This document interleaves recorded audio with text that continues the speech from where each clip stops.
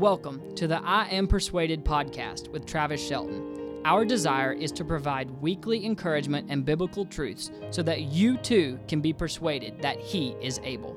Thanks for joining us on this episode. Now, let's hear what Pastor Travis has to say. Welcome back to the I Am Persuaded podcast.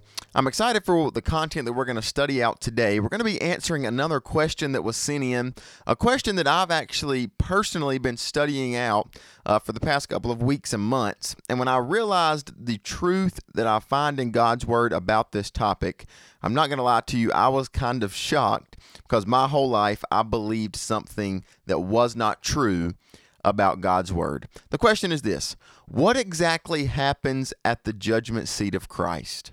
Or what exactly happens at the Bema seat of Christ?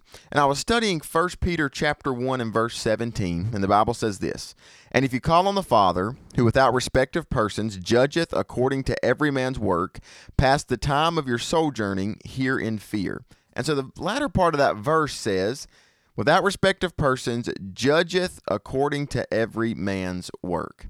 And I got to thinking about the judgment of God. And every man, woman, boy, or girl, saved or unsaved, is going to stand before the judge, Jesus Christ, one day in the future. There's two different judgments, though. The Bible is very clear. There's what's called the Great White Throne Judgment and the judgment seat of Christ. The Bema seat of Christ, or the judgment seat of Christ, is where all believers, those who have placed their faith, hope, and trust in Jesus and Jesus alone as Savior, where they will stand in the future once they meet death or by rapture. They'll stand before Jesus at this judgment seat of Christ. 2 Corinthians chapter 5 verse 10 says this: "For we must all appear before the judgment seat of Christ, that everyone may receive the things done in his body according to that he hath done, whether it be good or bad." And so Paul's very clear in that verse: "For we all must appear before the judgment seat of Christ." And there he's writing to believers, those who have placed their faith and trust in Jesus and Jesus alone. And so what exactly happens at this judgment seat of Christ, and what is the judgment seat of Christ? The Greek word is bematos or bema, which literally means a raised platform or a step. And so literally what happens at the judgment seat of Christ is we're going to step up on a platform and stand before our triune God, stand before the judge as he will judge us. And so what exactly happens? And so I want to start this podcast by kind of explaining a couple of things that are not going to happen at the judgment seat of Christ. Here was kind of my testimony coming into this topic. And a lot of times this happens to believers. We have what's called presuppositions when we come to the Bible. And these things are things we think to be true because we've heard them preached, we've heard them taught, we've heard them said by family, maybe by pastors even. And so we believe these topics to be true, but when we study God's Word for what it says, we come to find out God's Word doesn't say what we believe. And that's something I had to learn, and it was very hard for me to learn. Coming into Bible college, something they told me as I started my first semester of Bible college was, you need to unlearn everything you've learned, and you need to go at God's Word with fresh eyes and clean eyes, and let God's Word speak to you as you find the truth from God's Word and what God's Word actually says is true. And so I want to start this answering this question by telling you what does not happen at the Bema seat of Christ.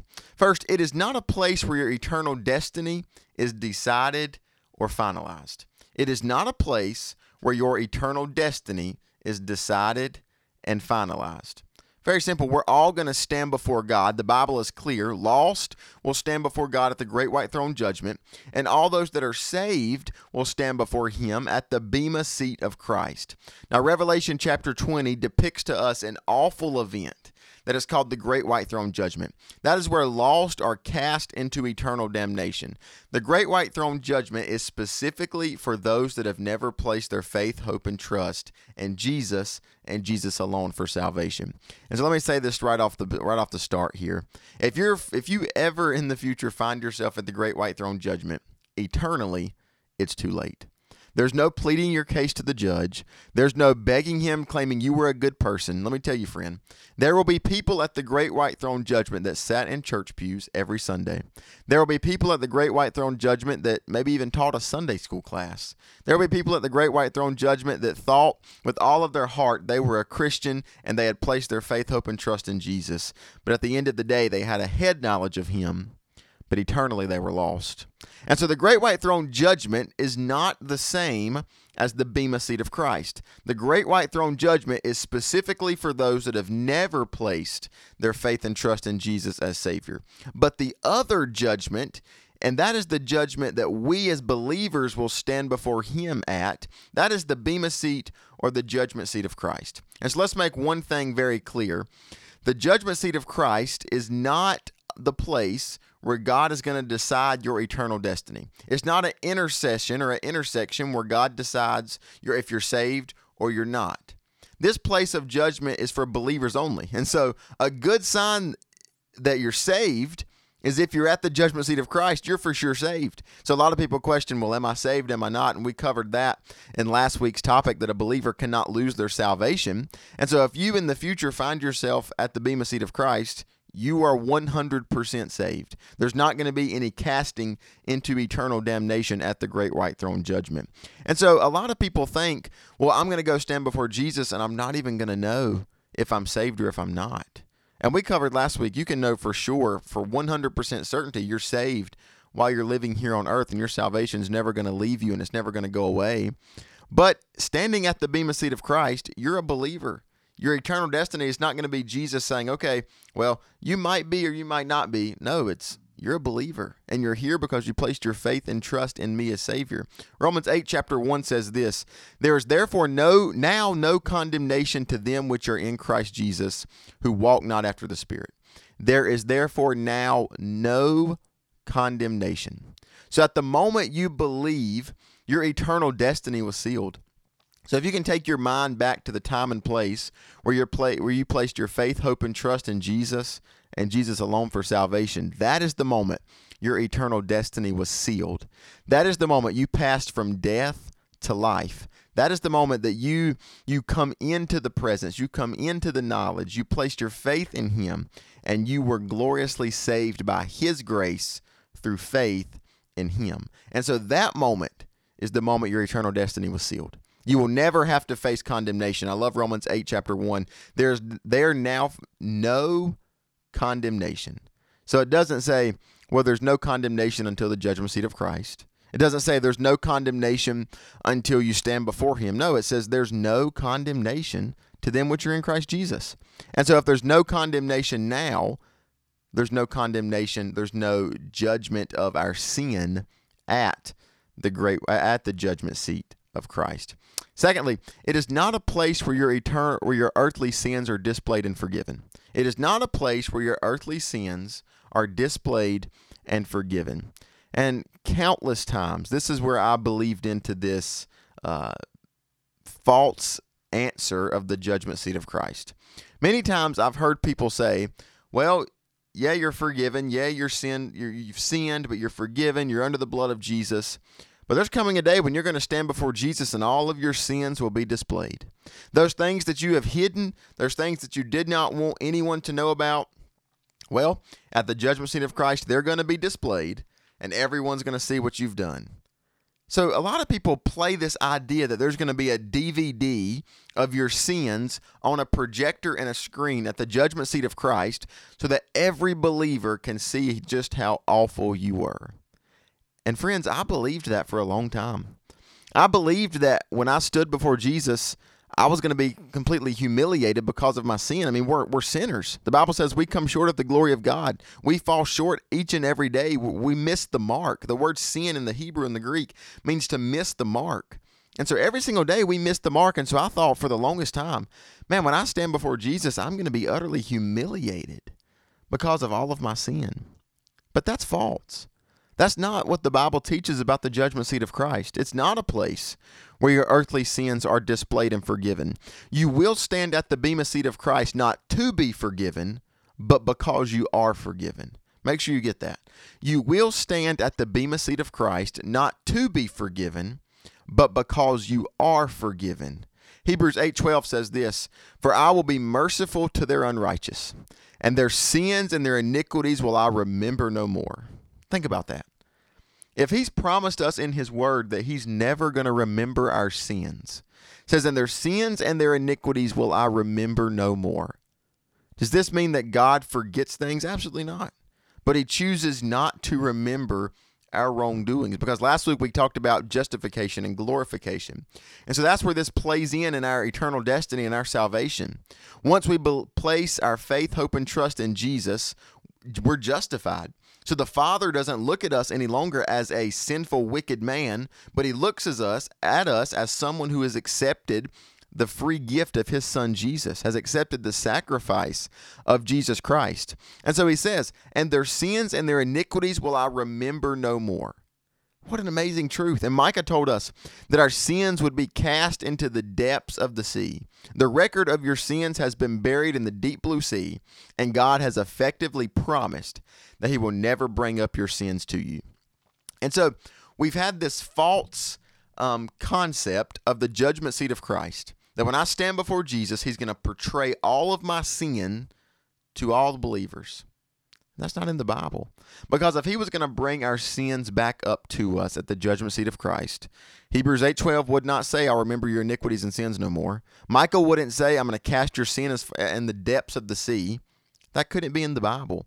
Never once do you find scripture that claims that our sins are displayed at the judgment seat of Christ. So as you stand before the judge at the judgment seat of Christ, you are not having your eternity sealed. It has already been sealed. And you are not being forgiven of your sins. You are standing there because you are forgiven of your sins. Some might be asking tonight, then what is the judgment seat of Christ? Because all of my life I've thought it was, well, I'm going to stand before Jesus and he's going to say, "Depart from me, I never knew thee," or "Enter into heaven." I've thought that. Or I thought my whole life that I was going to stand there and be judged on every sin, every lie, every wrongdoing that I ever committed. So what's actually going to happen? Well, 1 Peter chapter 1, verse 17, the verse we started off with. "And if you call on the Father, who without respect of persons judgeth according to every man's work." Judgeth according to every man's work. In other words, what will happen at the judgment seat of Christ is you and I are judged on our works. He will evaluate our service for him. In short, the bema seat of Christ is a personal, one-on-one encounter with the living Lord, your Redeemer. Think about that.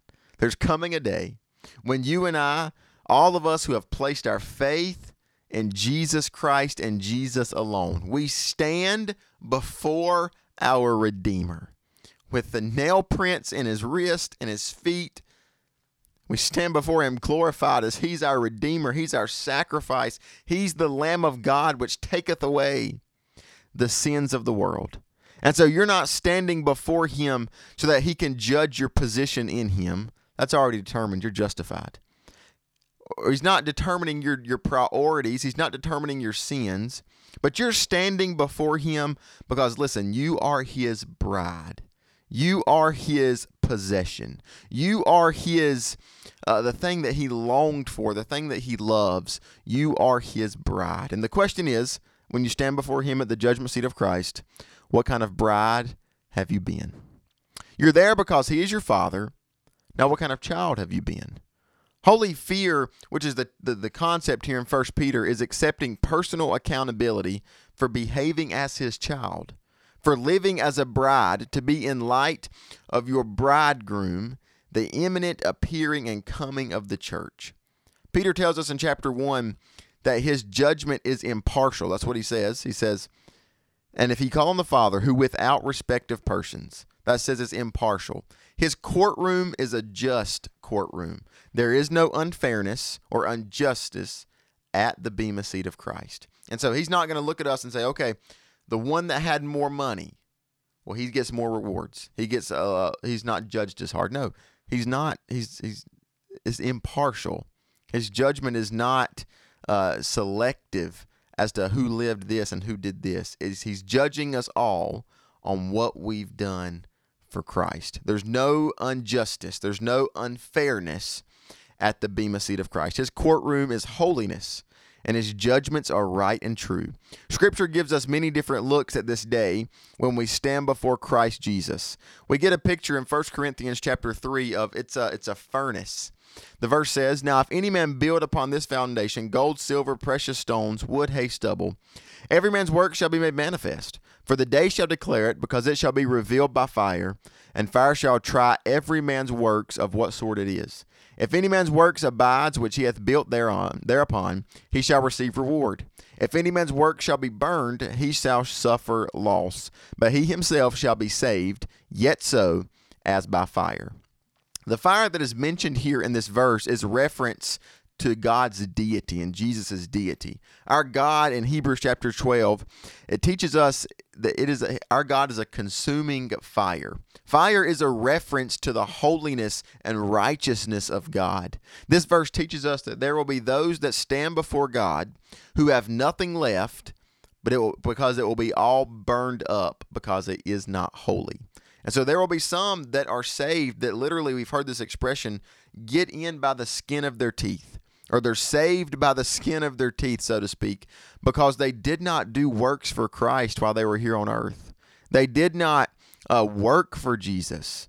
In other words, they lived their life to what they wanted to and what they wanted to do, but they never were sold out, committed to Jesus, but they were saved. And so that verse teaches us that those that stand before, some will stand before Jesus having nothing left because it's all burned up because it's not holy. All that will have left is their salvation. You cannot forfeit your salvation, as we looked at last week. That is eternally secure. But you can forfeit your reward because of disobedience. The encouragement here is simple. You will stand before God one day, but what have you built your life with? You'll stand before Jesus, not getting your eternal destiny sealed or determined, but you're going to stand before Jesus, and the question that's going to be posed to you is, what did you do with the life that I gave you? We must use the right materials. We must be full of godly intentions, godly motives, Christ-honoring desires to glorify Him, even in the mundane things of life. This part of our judgment becomes very practical to us. This can be as simple as washing dishes, cutting the grass, setting up chairs, serving others, praying, cleaning up after someone else, obeying your parents, and the list could go on and on and on. But what's clear is when we stand before Jesus, our works, as we step up on that platform, our works that we have done for Christ, what have we lived for? What have we strived to become? What have we strived to do? That's what's going to be in question at the judgment seat of Christ. We get another look at what the judgment seat of Christ will be. Paul describes this event as an award ceremony. When we first hear the word bema, we get the insight of the Olympics. We think of as someone who has ran the fastest mile, or someone who has earning a gold medal at the Olympics. What do? They stand up on this platform, and there they are awarded this medal or this trophy for their accomplishment. Those who stand upon a raised platform and receive trophies and medals for all that they have accomplished. That's the image we get of the bema seat of Christ. Paul writes in 2 Timothy in his farewell speech that he has rewards and crowns that are laid up before him that his judge will give him on that day. Paul here is excited to stand before God and give an account for all that he has done for Christ. Paul in 2 Timothy is looking forward to the day that he gets to stand before Christ. And maybe you're listening to this podcast today and you think, well, of course Paul is ready for that day. Of course Paul is ready to stand before Jesus because look at all that he accomplished for Christ. And that's correct. But if you look at the life of Paul, as he got older, he became more aware of his sinfulness. He writes in Ephesians that he is the least of the saints. He writes in 1 Timothy that he is the chief sinner. And so Paul had an idea of others standing on this bema seat, and he's seen the joy as they received an award. And so Paul says, I'm going to be there one day, except the one giving the awards is the living Lord. Paul, he was accompanied with, he understood in those days about games and receiving rewards and Olympic games. And so he was very familiar with the idea of stepping up on a bema seat. But Paul's idea in 2 Timothy is I'm not just receiving a trophy. I'm not just receiving some kind of medal. But what I'm receiving is rewards from my Christ, my Savior, my Redeemer.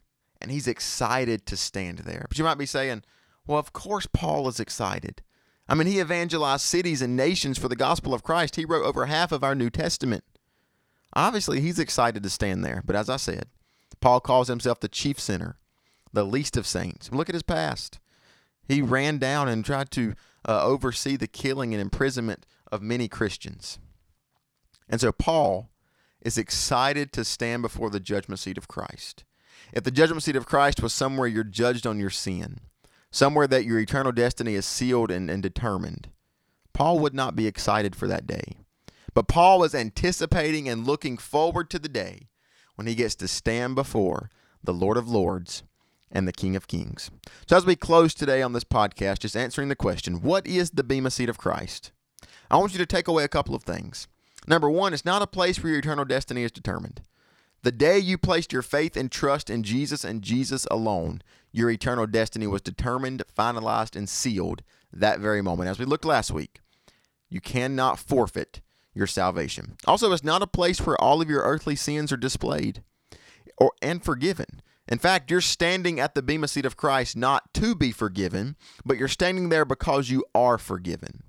But also, let's look that it's a furnace. And so it makes us think about what we're living for right now. So think about that. What's your main goal in life? Is it to wake up in the morning and watch TV? Is it to wake up in the morning and get on your phone? And while those things are not necessarily bad, are we placing different material objects and items and maybe even people in front of our relationship with the Lord? You ought to be standing there today thinking, when I stand before Jesus, I want as many rewards as I can receive. That way I can cast that much more at the feet of Jesus. There's going to be one thing that you will think at the judgment seat of Christ, and I'm sure on this. When you stand before Jesus, you're not judged on your sin. You're not judged on your eternal destiny is not determined there. But you're going to stand there, and the only regret you're going to have is, I wish I would have done more for Christ. I wish I would have done more for Jesus Christ. And you might be thinking today, well, but look at all these televangelists. Look at all these pastors that have huge churches. Obviously, they're going to get more rewards. The verse says he's impartial in his judgment. It says in verse 17, without respect of persons. So that means the person that has been given much, he's going to be required more. But right there where you're at, God has given you a ministry. God has given you a testimony. God has given you something that you can do for the cause of Christ, whether you work at a hospital, whether you're in middle school, whether you're in high school, whether you're retired.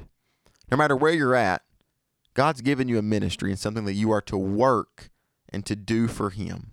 And that very thing is what you're going to be judged on when you stand before Him at the Bema seat of Christ. And also, it's an award ceremony. So the question I have for you today as we close is, what rewards will you receive? What does your life show? Has your life really displayed the love of Christ to a lost and dying world? Or has your life just showed what can I gain? What can I have while I live here?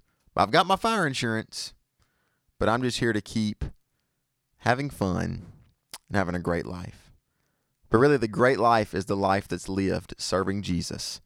And when you stand before Him, you receive crowns, rewards that you can cast back at His feet.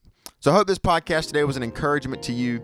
I know as I've been studying out this topic for a while now, it's really just changed my whole view. I mean, no longer am I scared to stand before Jesus. I'm looking forward to that day, and that day makes me want to work for Him that much more. So child of God, today, in this podcast or wherever you're going right now, have your mind made up. Today, I'm working and I'm serving Jesus Christ. Have a great Friday. God bless. Thanks for listening. If you enjoyed this episode of the I Am Persuaded podcast, please consider subscribing and share with your friends. We pray this is a blessing in your life. God bless.